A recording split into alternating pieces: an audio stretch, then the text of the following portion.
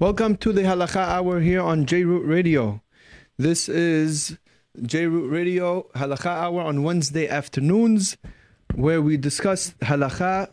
Usually we use the books from we use the Sefer, the Ben Ish Hai and Tzuli Ben Ish Hai class.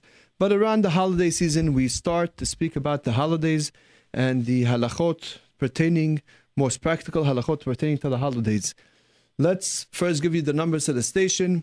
For those who are interested in calling in, we ask you that today, as well as the next couple of weeks when we talk about Pesah, we ask that maybe you call in at the end of the show. The show will be over at 3 o'clock. So you call in, please, after the show, and we'll be here to answer all questions. If we finish a little bit earlier, maybe we'll have a few minutes at the end of the class, but otherwise, please call afterwards. If you have a question right away when you're listening to this class, you could text it in. Text it in at 347-927-8398. 347-927-8398 for any questions regarding Pesach especially, but any questions really in halakha. If we're able to answer, we'll try to answer, B'ezrat Hashem. If we see it on the text, we might be able to bring it in, to include it into the class. But otherwise, we'll try, B'ezrat Hashem, our best to be able to answer you. And you want to call in after 3 o'clock, the number is 718-683-5858. Now, here are the numbers and the ways that you can listen to us. This is live on Wednesday afternoon, 2 to 3 p.m. So if you're listening to this at night, it's not live, but you can still access the show by going to jrootradio.com. jrootradio.com. Right now, you can watch and listen live. We have a camera, and you can just see me speaking to a mic, but that's pretty much live. And that's jrootradio.com. You could also listen on the J-Root Radio Pro app from your Android or Apple device. And to call in, if you want to listen on the phone, the number is 718-506-9099. The other number is 712-432-4217. That's the way to listen to whatever you need to listen, to listen to this class. Now, before we come to the actual halakha class, let's just give a little bit of a recap. In the 4 weeks from Purim to Pesach, and beginning from last week, actually, we started talking about the halachot of Pesach. And we started last week with all the things really that pertain to the month of Nisan, Berchat Ilanot, a little bit of introduction to halachot of Pesach. This week, we get to, to the meat and potatoes of the halachot of Pesach. We'll talk about cleaning for Pesach, what is hametz, what is kitniyot and rice, and all these other things, as well as also how to kosher certain utensils in the kitchen. And again, like we said beforehand, all phone calls, please, we ask that you call at the end of the show, because pretty much most of the halachot that we'll be discussing, we hope to cover almost every area. If we cannot cover every area, then B'ezrat Hashem, you'll let us know through a text, certainly, and certainly if you call in afterwards at the end of the show. Let's begin. Class number 2, how and where to clean for Pesach. Before we start cleaning for Pesach, we have to know what we're cleaning for. What are we looking for? What are we searching for? And what's the purpose of cleaning for Pesach? Is it just spring cleaning? Or is it really an obligation to clean for Pesach? So let me tell you off the bat that cleaning for Pesach is brought down. Checking for hametz is also halakha. Bedikat hametz will be speaking about B'ezrat Hashem in its own time in a different class. But the cleaning as well, the Ramah brings down in halachot of bedikat hametz, a person should clean for Pesach. Why? Because it makes it easier. What are you cleaning? What are you getting rid of? Well, if you have to do bedikah, we all know that's much easier to search a clean room for whatever you want to search for than a messy room. Even though the item that you're looking for might be in your face, but all the other stuff that's blocking your way will not allow you to search for the item properly. What you're looking for is hametz. What is hametz? Hametz is not anything that you just think is hametz. There's specifics of what is called hametz and what is not called hametz. Let's begin with a basic introduction of what is hametz. Hametz is basically, really the word hametz in Hebrew is the same word as hamutz, sour. When things spoil, they turn usually sour. That's how we test, we know if the milk spoiled, if the food spoiled, when it becomes hamutz. So hametz is really a spoiling of specific grains. And these are only these following 5 grains. These 5 grains, if they get spoiled, they turn to hametz. We're going to speak about how they turn into hametz in a second. But first, let's bring out what are these 5 grains. They are wheat, barley, spelt, oats, and rye. Most of us are familiar with wheat. Some of us more with barley if we make cholent in the house. And spelt for those a little bit more of allergic or on a diet, spelt rice cakes, oats from oatmeal, and rye. I don't know how often they use rye, but these are the 5 grains pretty much. The Hachamim tell us these 5 grains have a lot of halachot. One of the main halachot is that it turns into hametz. How does it turn into hametz? Anytime these 5 grains have become wet or mixed with water, when they're ground and they're made into flour and then they mix with water, then if you leave it like that by itself, it'll eventually turn into hametz. How long does it take for it to turn into hametz? Without any other external factors, it should take it about 18 minutes. That's a psak of Shulchan Aruch. Water mixed with flour becomes hametz after 18 minutes. Now, there are other things that could speed up the process of this mixture turning into hametz, such as heat, such as a person's body heat. For example, if you put your hands and you start mixing the flour and the water together, each person has body heat. I believe it's 98.6. So you're already adding a little bit of heat. How fast does it make it now become hametz when you start mixing it? We don't know, but certainly it increases the speed. It's not 18 minutes anymore. It's much less than 18 minutes. Also, if you add any other additives like salt or other ingredients in this mixture, it could also speed up the process of himutz, of turning this mixture into hametz. For that reason, when we say 18 minutes it takes for something to become hametz, that's when it's flour and water.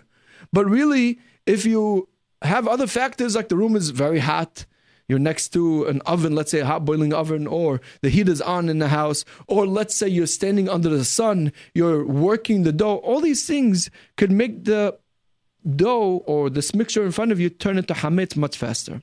However, so you're going to say, oh my gosh, so how are we eating matzot? The matzot should be hametz. Once you mix the flour and the water and they start mixing it, maybe it turns hametz by the time they put it in the oven. And the answer is, there's another halakha, and that is, if you have flour and water which you turn into a dough, and you're constantly working on the dough, your hands are constantly working on, that means you keep on mixing and mixing and mixing and rolling. As long as you keep on physically actually working on the dough, then that dough will never turn hametz, even if you stay all day on it, because it doesn't allow the things to ferment, to rise. So that is a way to prevent it from turning hametz, which is how the matzah factory work.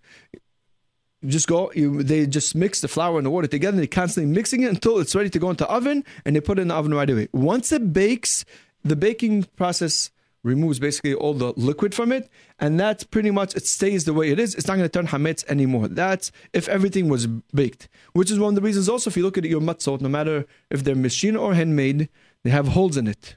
Not because it's a holy matzah, but they have holes in order to allow the fire to be able to get through all the parts. This way, everything is baked properly, baked fully, and that doesn't turn hametz, because you're not working the matzah after it's in the oven. That's it. You assume that once it's in the oven, it's baked fully. You're not going to work it anymore.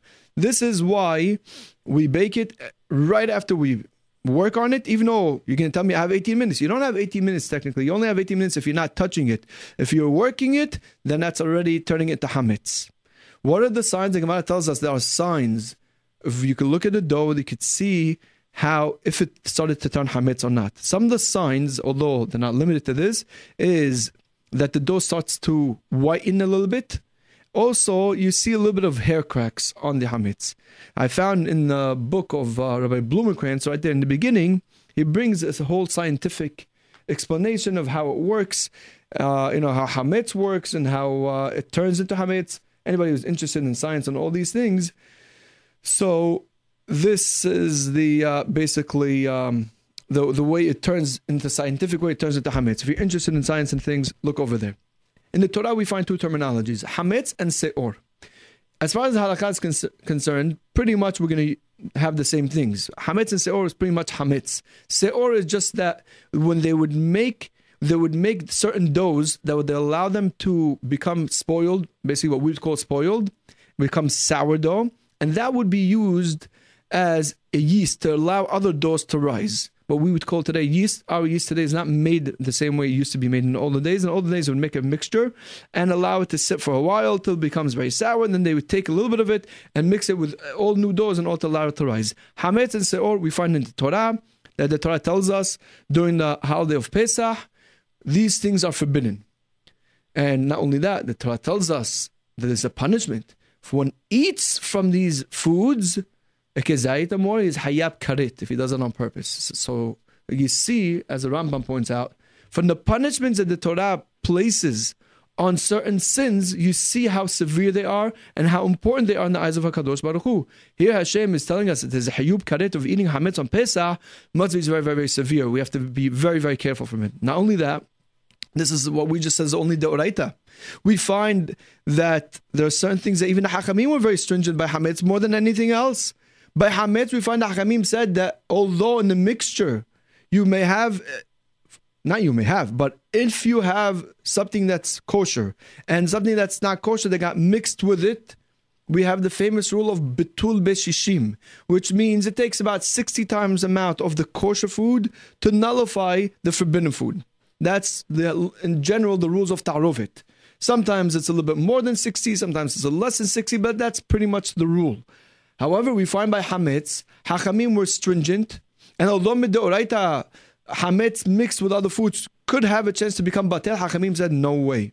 Even if it's a little bit of a speck, and it got mixed on Pesach, a little bit of a speck of hametz that fell into a whole big mixture that's kasher Pesach, a little bit of hametz would make the whole tabshil forbidden, would make the whole food forbidden.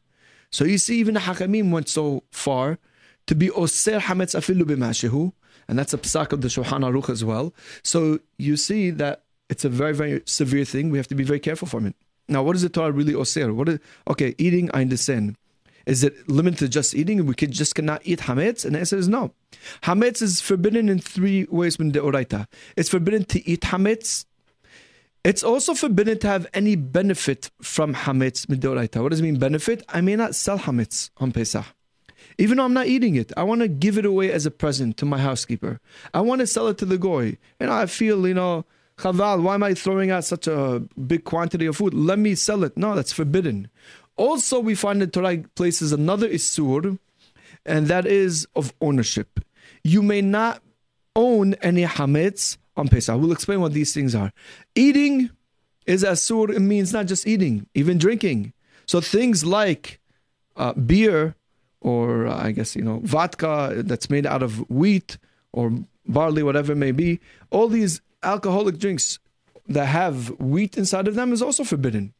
So it's not just eating, it's also drinking. And like we said, the Torah says, Kikol ochel hametz v'nichreta hanefesh ha'am Yisrael. Eating hametz comes with a big, big severe punishment. It's the isur of karet. If you eat less than the shi'ur, if you eat less than the amount of kezait of hametz on Pesach, it's still forbidden in HaTorah. Even though you tell me there's no punishment of karet, but still forbidden in HaTorah. And the isur doesn't begin on Pesach, but it begins Erev Pesach from Hatzot. And that, Be'ezat Hashem, in the next class, we'll discuss the ramifications of it beginning earlier. That has to do with Bedigat Hametz. We'll get to that, Be'ezat Hashem. Other things that are also forbidden, Hachamim also made the times when the Hametz is forbidden, they made it earlier than the time in the Torah. Although the Torah gives you up to Hatzot on night of Pesach, Hachamim said no. 2 hours prior to Hatzot, one may not eat from the Hametz. Why? Because of the stringency of Hametz. The second thing that we find that the Torah also forbade Hametz in is in benefit. As Hachamim tell us, anytime it says lo yochal or lo yachel, it doesn't mean just you cannot eat. It means also one cannot have any benefit from Hametz. The third issue that we find in the Torah of Hametz, we find the Torah forbids us to own any Hametz, which is the reason why we have to sell our hametz. If you have a minhag of selling your wheat, barley, oats, or whatever it may be, you could sell your hametz. And if you don't have such a minhag, we'll talk about the minhag of selling or not later on. But the Torah tells us you cannot be the owner of hametz over Pesach, even though it's not in your house. It might be in another place, but it's your hametz. As long as you're considered the owner of hametz, it's asur. Where does it say? 2 pesukim. It says, Lo yera'eh lecha se'or b'chol gebulecha. You should not have any sourdough, which we explained that's hametz, in any of your borders, which means any of your, wherever you live. Also, the pasuk says, se'or lo yimatzeh bebatechem. You should not find any se'or in your household. So if you look in the halakha, you'll find these terminologies. Lo yera'eh ve'lo yimatzeh. That, those 2 isurim from the Torah consist of the person who is the owner of any hametz. Now, Hachamim also made another gezerah, again from the stringency of hametz. Hachamim said, if you think you're gonna just go ahead and, not get rid of your hametz before Pesach, you want to just keep it around and hide it, in your basement when nobody's going to see it, and nobody will know that you have hametz over Pesach. You don't care. You'll do the Isur D'Oraita. It's between you and God. Don't worry, God loves me. You'll say, and He's going to forgive me. Hachamim said, no way. Any hametz that went through the holiday of Pesach under the ownership of a Jew, Hachamim said, it becomes asur midrabanan, not only in eating, but even in benefit. That's a very, very strong gezerah. The Hakamim were oser hametz she'abar alav Pesach be'achila b'hana'ah. Even if it was done by mistake, you forgot to sell your hametz, you left it in your property, you forgot to sell it, you forgot to get rid of it, you didn't know you had it. If you have hametz that was under your ownership through the holiday of Pesach, becomes asur after Pesach, in eating it and consuming it, as well as in deriving any benefit from it, midirabanan. This is a small introduction to the laws of hametz. Like we said before, and we'll repeat again, it's a very, very severe issur. The Torah is very, very stringent about the mitzvah of hametz, as well as the hachamim. You see how much they went through it. Next, I want to speak about is the mitzvah, not the mitzvah, but the laws of rice and kitniyot. And I want to bring it right next to hametz because I want to point out something very important. We all know this, Ashkenazim don't eat rice, Sfaradim eat rice. And both those are not knowledgeable, they can't understand each other. Some Ashkenazim think that Sfaradim are eating rice and they're eating hametz on Pesach because rice, asur, you can't eat rice on Pesach.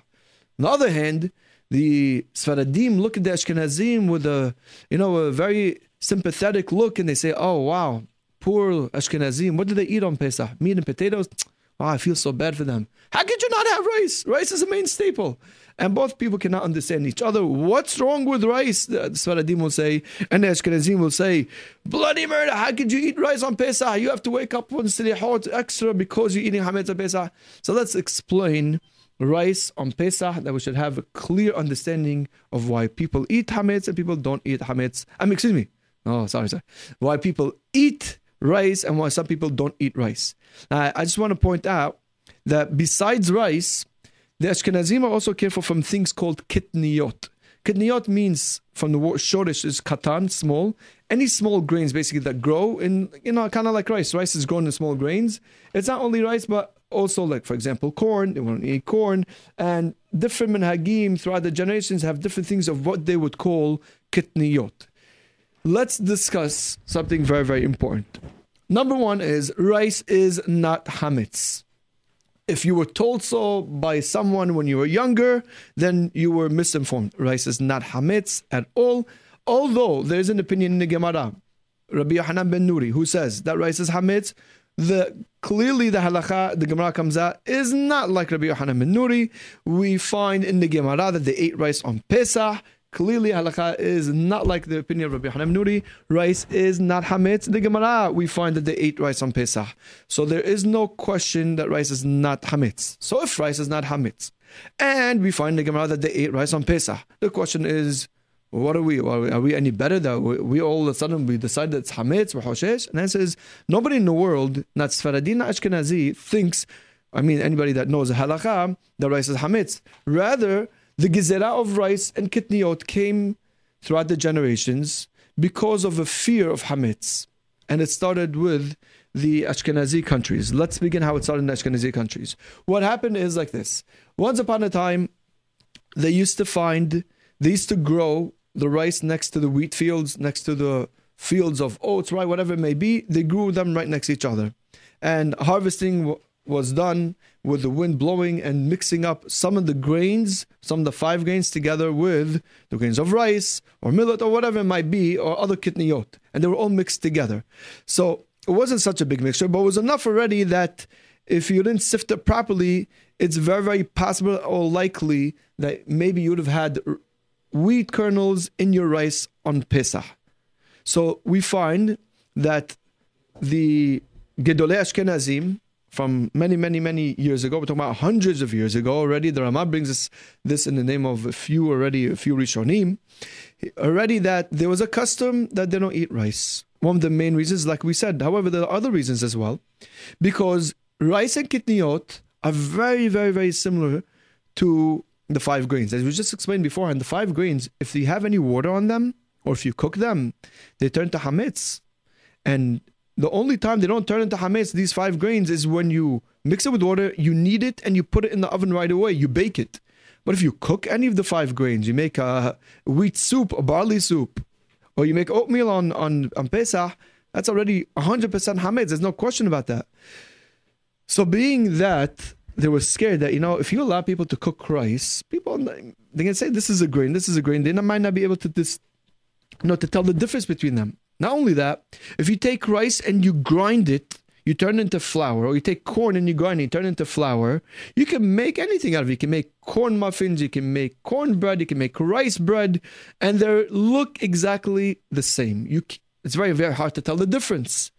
So because of this reason, also, this is another reason why they felt that we're going to be gozer, we're going to make a special decree that we will not be eating rice, because people might not be able to tell the difference between rice and the regular grains. People will make bread because they're going to say, well, the rabbi's wife is making bread. No, the rabbi's wife is making rice bread. You're making wheat bread. This is hametz. This is 100% kasher Pesach. So therefore they felt we need to be gozer on anything that turns into that you can make flour out of it. I believe also the Hayat Adam brings down for this reason that since potatoes, today we know there's a lot of food that is made from potatoes on Pesach. A lot of cakes are really potato cakes, which would be the bracha she'akol on Pesach, even after Pesach, right? It's made out of potatoes, flour of potatoes. So for that reason, the Hayat Adam says, he wanted to say that also potatoes should be forbidden on Pesach because they can make a lot of food made out of potatoes. But I believe that minhag by most Ashkenazim is not that way. But you see, it's one of the reasons even the Hayat Adam, who lived in the time of the Gra about 250 years ago, also was very careful with this reason, maybe to be osir, maybe even potatoes. Another reason we find also that rice should be forbidden, the Ashkenazim were gozer on rice, is because the shipment of rice was done in the same bags that they shipped wheat. It's not like today it's disposable. You buy a huge, nice bag and you throw it out afterwards. You're just trying to get rid of it. Back then, everything was reusable. There's no need for recycling. Everything was recycled. So the same bags that they used to use to ship wheat with it, they would ship rice with it. And you could imagine how much was stuck in between the threads. And that sometimes came out with the rice and became a big problem. So these reasons and a few other reasons, the Gedolei Ashkenazim said, we are stringent on rice and kitniyot. We do not eat them on Pesach. However, they're not hametz. And because they're not hametz, it's important to keep in mind, because they're not hametz, therefore, you don't have to treat them like hametz. You don't have to sell them on Pesach. You don't have to sell them with your Pesach. You don't have to get rid of them before Pesach. You could have them in your house. Remember when the Torah says it's forbidden to own any hametz, like we said beforehand, it's forbidden to own any hametz, real hametz. These are not real hametz. This is kitniyot, this is rice and kitniyot. It's mutar from the Torah. There's no problem with it at all. Not only that, I'll give you a few leniencies when it comes to rice and kitniyot. And then we'll talk about some later on. Number one is that beli'ot, if you have a pot that you always cook rice in it, so now the flavor of the rice is in the walls of the pot. You don't have to kosher that pot for Pesach. It's only beli'ot. You could use the same pots. There's a humrah on rice. There's a humrah on kitniyot by the Ashkenazim and some Sfaradim, as we'll talk about soon. But there is no isur on the beli'ot. There is no stringency, that is, on the beli'ot, on the flavor that's in the walls of the rice pots or any pots that are used for kitniyot. Also, kitniyot are not mukseh Hametz is mukseh. That means if you find it on Yom Tov, you can't touch hametz. You have to cover it and make sure you burn it during Chol Hamoed. But on Pesach, the kitniyot, if you find kitniyot, okay, you're not supposed to eat it. It's not mukseh. You could pick it up. Not only that, you can make it. You could cook it even for a person who does eat kitniyot. Let's say, lemashal, you have your son-in-law. Right? You're going to your son-in-law, and your son-in-law is Sfaradi, and he eats rice. So you could give him rice. You could cook. You could pass the rice to him. Certainly, you could cook for him the rice. You don't eat it, okay, but it doesn't make him mukseh. Not only that, we find the halakha tells us children that are very, very sick. Not very sick. I don't want to say that word. Very sick. Forget that. No, children that may not be able to eat regular food and they need to eat rice. Little kids, that is. You could even serve them rice, even for your Ashkenazi. Now that, I'm not going to say on the radio, just go ahead and do whatever you like. I'm going to tell you, go ask your rabbi. But that's a halakha. If you have a child that has a special condition, he may be allowed to eat rice. Not only kids, but even adults who must eat it for whatever reason. I don't know. Some people have certain conditions. Of course, you can't just decide on your own. But if it's needed, you could go ask your Rav. Your Rav, who's a Tamir Hakam, who knows halakha, he'll tell you if you could eat rice or not, which means to say that in certain situations, they allowed it. However, you cannot be so lenient with it and say, oh, it's mutar, it's not a big deal, it's only minhag, so let me eat it.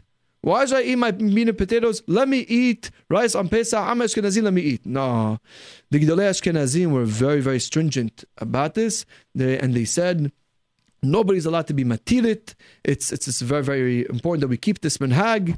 And it's important, yes, even though it's a minhag, but people have a minhag, we have to respect it. Even us Faradim that eat rice, if the Ashkenazim don't eat rice, and we manufacture things, we have to label for them that they should be careful. They shouldn't eat rice on Pesach, even though it's only minhag, but still, they're careful with such a minhag.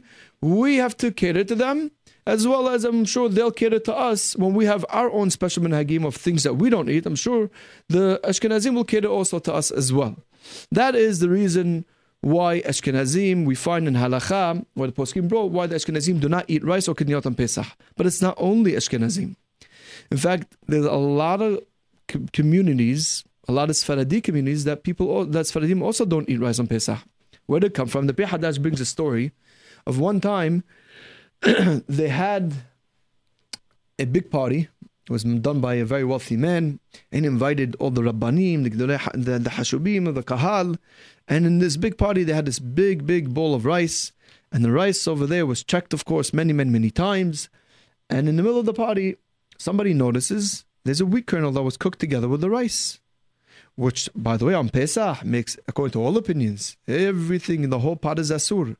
That means everybody who was eating from that rice beforehand was eating in Isud Rabbanan, because you have the wheat kernel mixed with it.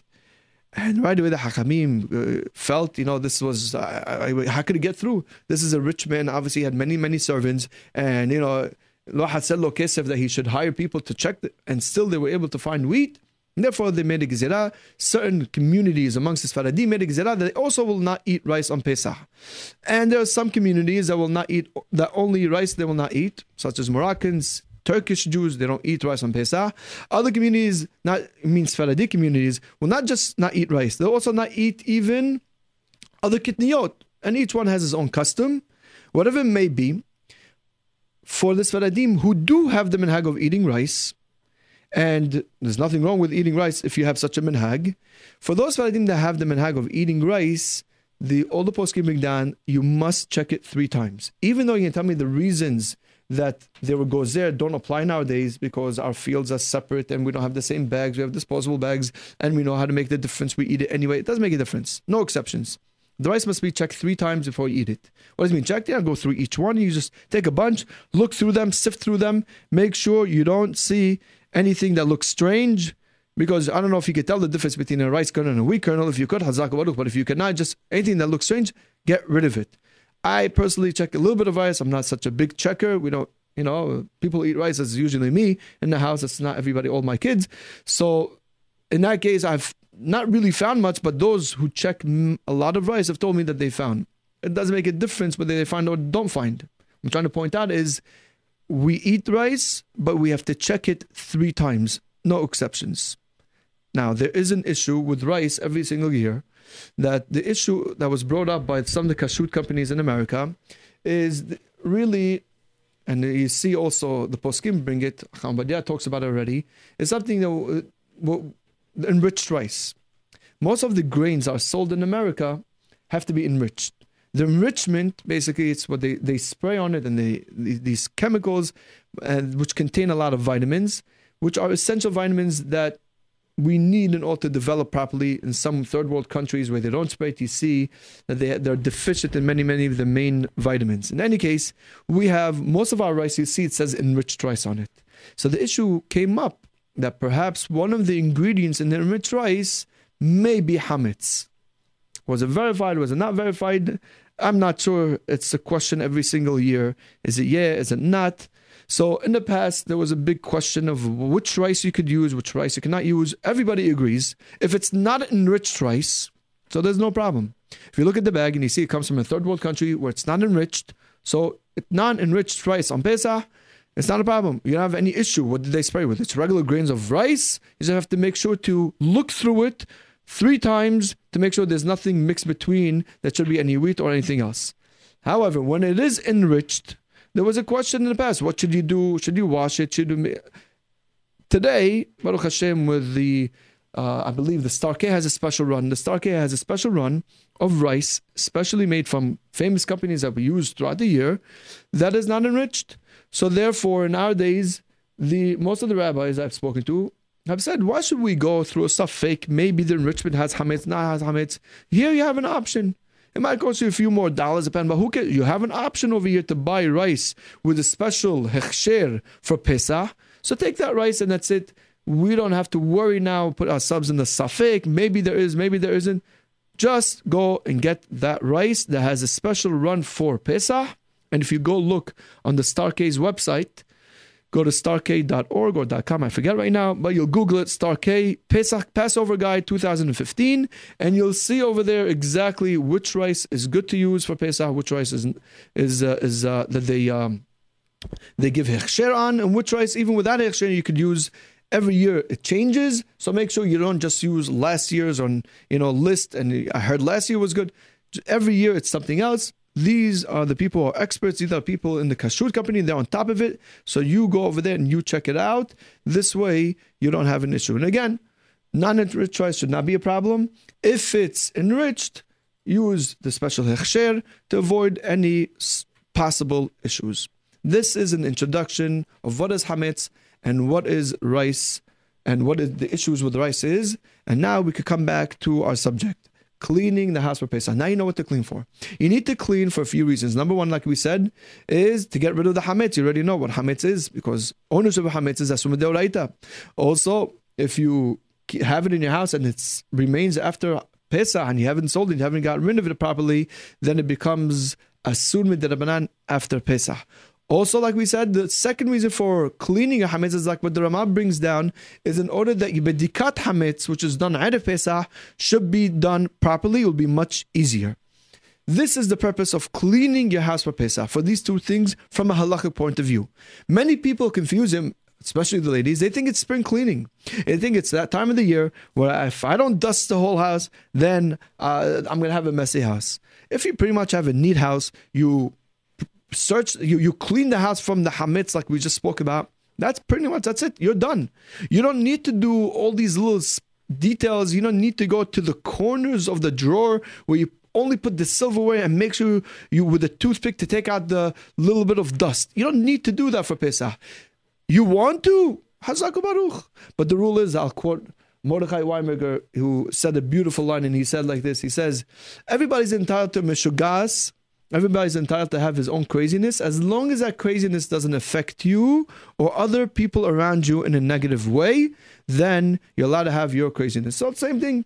You want to have your craziness on Pesach. Halakha says 100% you're allowed to. By Pesach, we find so many humrot, so many stringencies on Pesach. Like we said in the last class, a person shouldn't even be offended or bothered by anybody who's very, very mahmir on Pesach.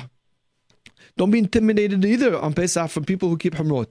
On Pesach, you're allowed to have as much humrot as possible. So if one of your humrot is to Make sure there's not a spot of dust in the house. I'm not talking about hametz. I'm talking about just even dust. Okay, beseder gamur. You're allowed to do it. No problem. But min halacha, you have to make sure you get rid of anything that's hametz.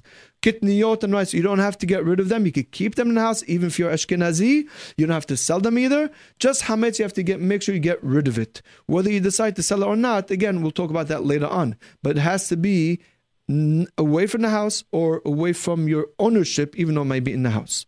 Now, to make things easier for you, we've composed a little bit of a list. It's not limited to the list is not limited. I'm sure you could think of other ideas. These are just good suggestions of things that you you should clean the house. These are areas that you should focus on cleaning and getting rid of hametz from these areas. What I found is that if you have a smartphone, that means if you're listening to us right now on the app, you should have a smartphone.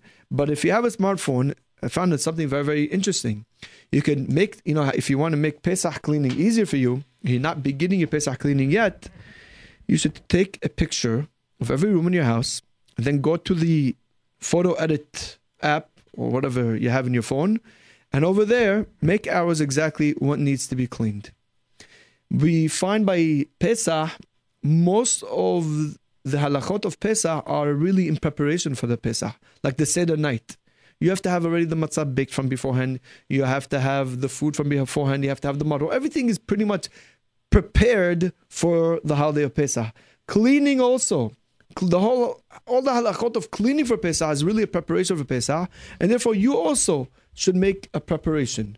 Make a preparation list of what areas you have to target, which areas you have to clean for Pesach, and guess what? Which areas you don't have to clean for Pesach. And then afterwards, go and do the areas that you must clean first. And then if you have extra time and you want to do all the other details, fine, you can go ahead and do it. This will save you a lot of time and a lot of worry. And you don't have to get overwhelmed. People sometimes make something small too big. It's in your head and sometimes it's too big. When you write it down, you look at the piece of paper, you realize it's not so bad. Let's give you a few of the recommendations or places you have to look for. Again, it's not limited. This is just my own, what ran through my mind. If your house is built differently and you have other places, obviously, you make your own list. In the kitchen, obviously, all the cabinets, under the chairs, under the table. On the table itself, a lot of people make challah on the table, and therefore there's a lot of dough that's stuck on it. So all that you have to clean. If you plan to clean it, if you have to, that we'll talk about later on, how to kosher your kitchen. But right now, as far as cleaning, these are areas you should look for. Chairs, tables, even under the chairs and under the tables, and inside the fridge and inside the freezer as well. Even if you're planning to sell your hametz that's inside the freezer or the fridge, make sure you have it in a special shelf by itself, as we'll talk about B'ezrat Hashem later on. Also, storage rooms where you store food. If you have a storage room where you don't store food, you only store, let's say, clothing inside over there, you don't necessarily have to clean it if you know that you don't bring hametz in there, or if you don't have little children that may bring hametz in there. Storage rooms that are for food, you should clean them for hametz if you're planning to use those storage rooms on Pesach. Also, cars. Well, it doesn't make a difference what kind of car you have, even a small little sports car or a big minivan. You have to make sure it's clean from hametz unless you are 100% certain that you will never, ever, ever bring a hametz in your car. And hard to believe by a from family, with kids, that there's no hametz in the cars. Here's the other area that many people overlook: couches. Couches, but don't go crazy with the couches. Only where your hands could reach, or where the kids could reach. In between the cushions, you have to look. Sometimes you'll see that you'll find a lot of hametz over there. You put the vacuum in there, you'll see you'll be able to dig up a lot of hametz from there. Make sure you don't overlook that. Kids' toys. Rabotai, kids' toys. Children's toys, a lot of times, I'm talking about, all the dolls and the Legos and all these things. Sometimes a lot of them will have a lot of hametz almost everywhere. So those really, you have to go through them to make sure there's no hametz. You don't have to go through each little Lego piece and check for it. Pretty much, you spill the Lego box, you look for it, you look, you see it's only toys, you put it back in. Do you have to scrub every little Lego? No. If you want to do spring cleaning, Hazak Baruch, but in halakha, you have to scrub every single one. And we're not worried the particles are on it. We're looking for real hametz to get rid of the real hametz. But a point of caution though, kids, halakha brings it, and anybody who has kids knows the kids will get hametz everywhere. So don't assume that, okay, it's only a toy, why would my kids put hametz? No. You'll find a lot of hametz over there. And sometimes they'll have hametz over there that they may even eat on Pesach. So you gotta be careful. You have to do your best at whatever, as much as you can. But I'm giving you a list of what to look for. Also, behind the beds, under the beds, especially if you have children. I've said this in the past, one year where I was looking for hametz or really helping my wife clean the house for Pesach, moved the bed, and a lot of the nash is stored over there from the children, right? You're wondering, where'd all that nash go after Purim? I really thought I had so much. Wow, I can't believe it finished so quickly. The kids already have taken it. They're hiding it. Also, look in your children's school bags. Look inside of them. In bedikat hametz, anyway, you have to check them, but clean them when they're already off from school or when they're not bringing hametz anymore, when they're not having any hametz in their possession. Take the bags, empty out the contents, and all the pockets, check them. A lot of times they forget. You're going to find maybe your peanut butter sandwich from 3-4 months ago that your son came home crying that he didn't have lunch that day. It's probably there in that pocket. Check for them. Clothing of children and adults. If you're an adult that you never put food in your pockets, so you don't have to worry about it. But if you are a child, or if you have a child, for sure you have to look for it, because children, again, put hametz everywhere. In their pockets, in their jacket pockets especially. Ladies, check your purses. Many ladies on the run, they're always eating something, and they put in their purses a lot of food, a lot of nutrition bars, a lot of snacks, and they change their purses, I think they have one for Sunday and one for Tuesday and whatever. The even numbers and the odd numbers, they have different purses for them. So make sure you check your purse. You may not realize it. You put it in one of the purses. You may use it on Pesach. Clean the purses as well on Pesach. Now, we're going to get to the list of areas that you do not have to clean for Pesach. You don't have to clean them. You don't have to worry about cleaning them from a halachic point of view. I don't know if this will, alleviate you, because I know that my words may be going on deaf ears, because everybody's going to still do it anyway. As much as I say this myself, that you don't have to clean there, I'm still going to clean there anyway. Just, it's in the back of my mind. You have to clean for it. But according to halakha, really, there is absolutely no problem. For the following areas, you don't have to clean them. For example, any area, the halakha tells us, any area that a dog cannot bring up the hametz, you don't have to worry. So, lehavdil elef havdalot, but basically, if your child cannot bring it up, nobody can get to that hametz, if it may be there, then you have to clean there. Like for example, the ovens. Nobody pulls out their oven and starts looking there for food. You're hungry, you wake up in the middle of the night, you're tired, I'm starving, I need some snack. You open up the fridge, nothing's interesting. Let me pull out the oven and let me see if there's some food over there. Nobody's doing that. And you have to worry if there's hametz over there. Maybe there's some specks and things. You don't have to worry about that. That even if there's a little bit of crumbs of hametz behind the oven, you're going to do bitul, which is going to nullify it anyway. You don't have to worry about it. You don't have to clean over there. And certainly bedikat hametz does not have to be done over there. Also, we said beforehand, couches. If you have a couch, we said you have to check it. You have to make sure you clean it, because there is really a lot of hametz, a lot of snacks. People eat snacks on the couches. A lot of it falls in between the couches. However, you have to go so far. If you see that your hand or a little kid's hand reaches to a certain point, and beyond that point you're not going to be able to reach it, it's impossible to reach it, that's it. Wherever your hand reaches, and that's it. That's all you have to search for. That's all you have to clean from.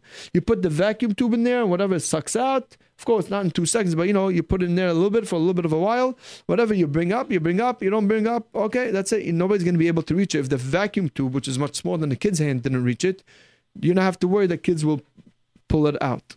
Also, if you have a fridge that's usually not moved, so even though maybe there's some hametz under it, you don't have to worry about it. And I know everybody's going to pull out their fridges and their freezers. Okay, what can I do? But I'm telling you halakha. I have to tell you the halakha. You don't have to. But like the Rosh says, Ashrehem Israel Kedoshim, they are going to look everywhere. They're going to even clean the hametz from the walls. Okay, that's great. But again, these areas now are not going to be moved. Then like the big fridge and the big freezer or the ovens, things are under it. You don't have to look for hametz over there. You have to clean it even for Pesach. Here's another area that you don't have to clean for Pesach. is a room or a closet that you're planning to sell to the goy. If you're planning to sell this room with all the hametz contents inside of it to a goy, then you don't have to clean that room for Pesach. And that's it. This is your room that you're going to clean. So what's the purpose of me cleaning? This is room that you're going to sell. So what's the purpose of cleaning it? Anyway, you're going to sell it. Anyway, there's going to be hametz inside of it. Again, if you want to clean it because you want to be a clean, you want to be Mr. Clean and Mrs. Clean, Beseder Gamur. But if you don't want, not from cleanliness, from hametz, from a halakhic point of view, if you're planning to sell a closet or a room to a goy, you don't have to clean that room. Also, if you are certain that there is an area in your house that hametz is never brought there, you don't have to clean that room either. Even though you may bring other things inside over there, but you know that there is no hametz over there, you don't have to clean it. I'll give you a few examples. Bathrooms, attics, or garage. If you know that I never bring hametz in my garage. I only use my garage for things, that I have to store. Sometimes I put my car in there. I never ever bring my hametz any hametz in the garage. You don't have to clean the garage for Pesach. Same to be with bathroom or attic. However, I have to point out, if you have kids under the age of 10 in the house, you could be pretty sure that there's hametz almost everywhere in the house because kids are clever, good, and they pretty much could get anything anywhere. So you can't just say, okay, I'm going to eat hametz and I'm going to eat any food in the bathroom. I have to clean the house. No, but your kids would. A lot of times you could go into the bathroom and see your kid over there, a little kid, I'm talking about 2-3 years old, with food in his hand, eating over there, eating away. He keeps taking a bathtub and eating his meal. You might say, no, I'm kidding. Right? So if you have children in the house, don't assume that there is no hametz in a certain area. Until you actually physically remove all the hametz in your house, you pretty much have, I would say, a hazakah of having hametz everywhere. So therefore, you have an obligation to clean it as well as bedikat hametz in those areas.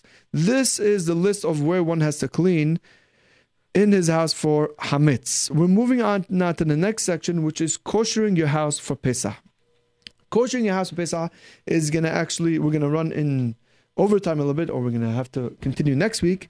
But the koshering your house for Pesach consists of two main halachot that we're going to discuss. Number one is tevilat kelim.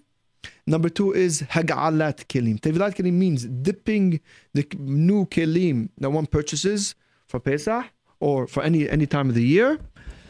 And koshering, hag'alat kelim means koshering the utensils, turning them from not kosher for Pesach to kosher for Pesach. And we'll begin with the first halakha. The Gemara tells us that one rabbi was asking another Rav. He says, how do you kosher a certain utensil? How does master kosher a certain utensil? And he answered him, what do you mean? I just buy new ones. So the asking rabbi tells him, yes, you could afford to buy new ones.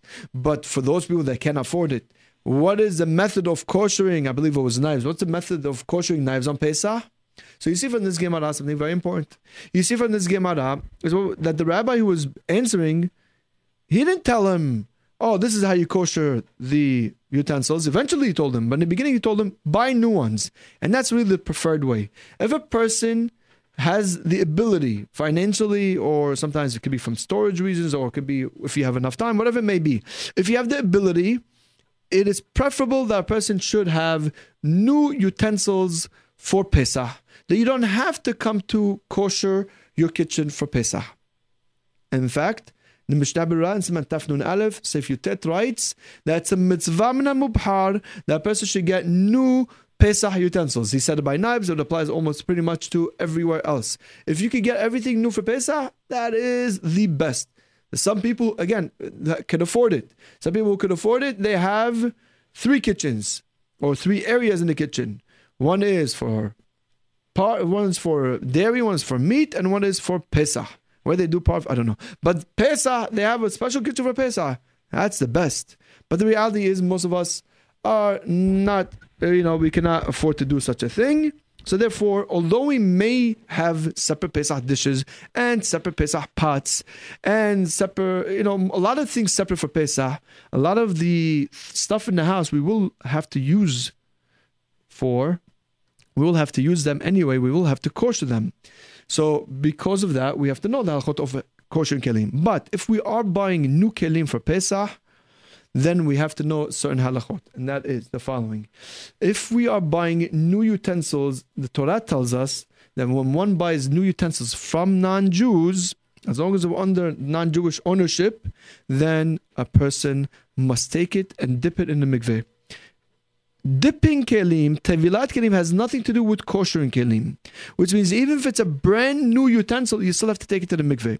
However, not every item that you buy has to go to the mikveh. Plastics, wood, or pottery, things are made of pure pottery, you don't have to dip it in the mikveh. What are the things that you have to dip in the mikveh? Answer is metal and glass.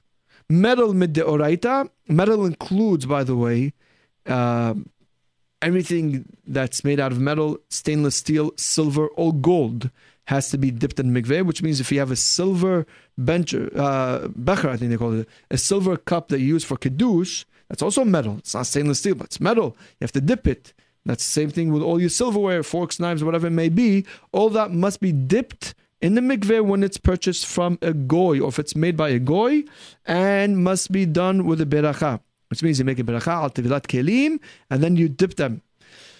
Glass also must be dipped, although the hiyub, the obligation, is only rabbinical, it's only the rabbanan, and that includes most of our cups, some plates, Pyrex also, that's also glass. You dip it with a beracha. Some are stringent by porcelain, what they call china, because they're glazed with glass to dip them. However, they dip them without any beracha. When you're dipping your kelim, we'll conclude this class with this, and these halachot tevilat kelim. When you're dipping your kelim, you should make sure to remove any stickers that are on them. No stickers on the bottom. Make sure everything, because you can't have any hatzitza. Just like a lady who goes to dip in the mikveh, she can't have anything on her body. She has to be very clean. Same thing over here. Your kelim, your utensils that you dip in mikveh have to be completely clean, or residue or stickers that must come off. And make sure when you dip your kelim, to kosher the kelim, you dip the handle as well. You have to dip the whole thing, keep it underwater, and loosen your grip a little bit when you're dipping it underwater. And if you have a lot of utensils that you have to dip, you could have a goy assist you, as long as you're watching them dip in front of you, that make sure that they've done it. You can't trust the goy and say, here, you tell your housekeeper, here are 10 glass cups, go to the mikveh, dip them for me. You can't trust her. You have to go with her, you have to make sure you see her doing it. There's no problem for her to dip it as long as it's done in front of you, but you can't trust them to do it on their own. These are the halachot of tevilat kelim. The next section of halachot will be how to kosher our utensils that we need to use for Pesach. Bezat Hashem, that will come in the class to come. For now, we'll be signing off. We want to give thanks to Eran and everybody in the studio for all their tremendous help as always. If you would like to call them, I'm in the studio. If you have any questions in halakha, especially on Pesach, 718-683-5858. Also, to text in your questions, 347-927-8398. Thank you for joining us. We'll see you next week, Wednesday at 2 o'clock for the halakha hour.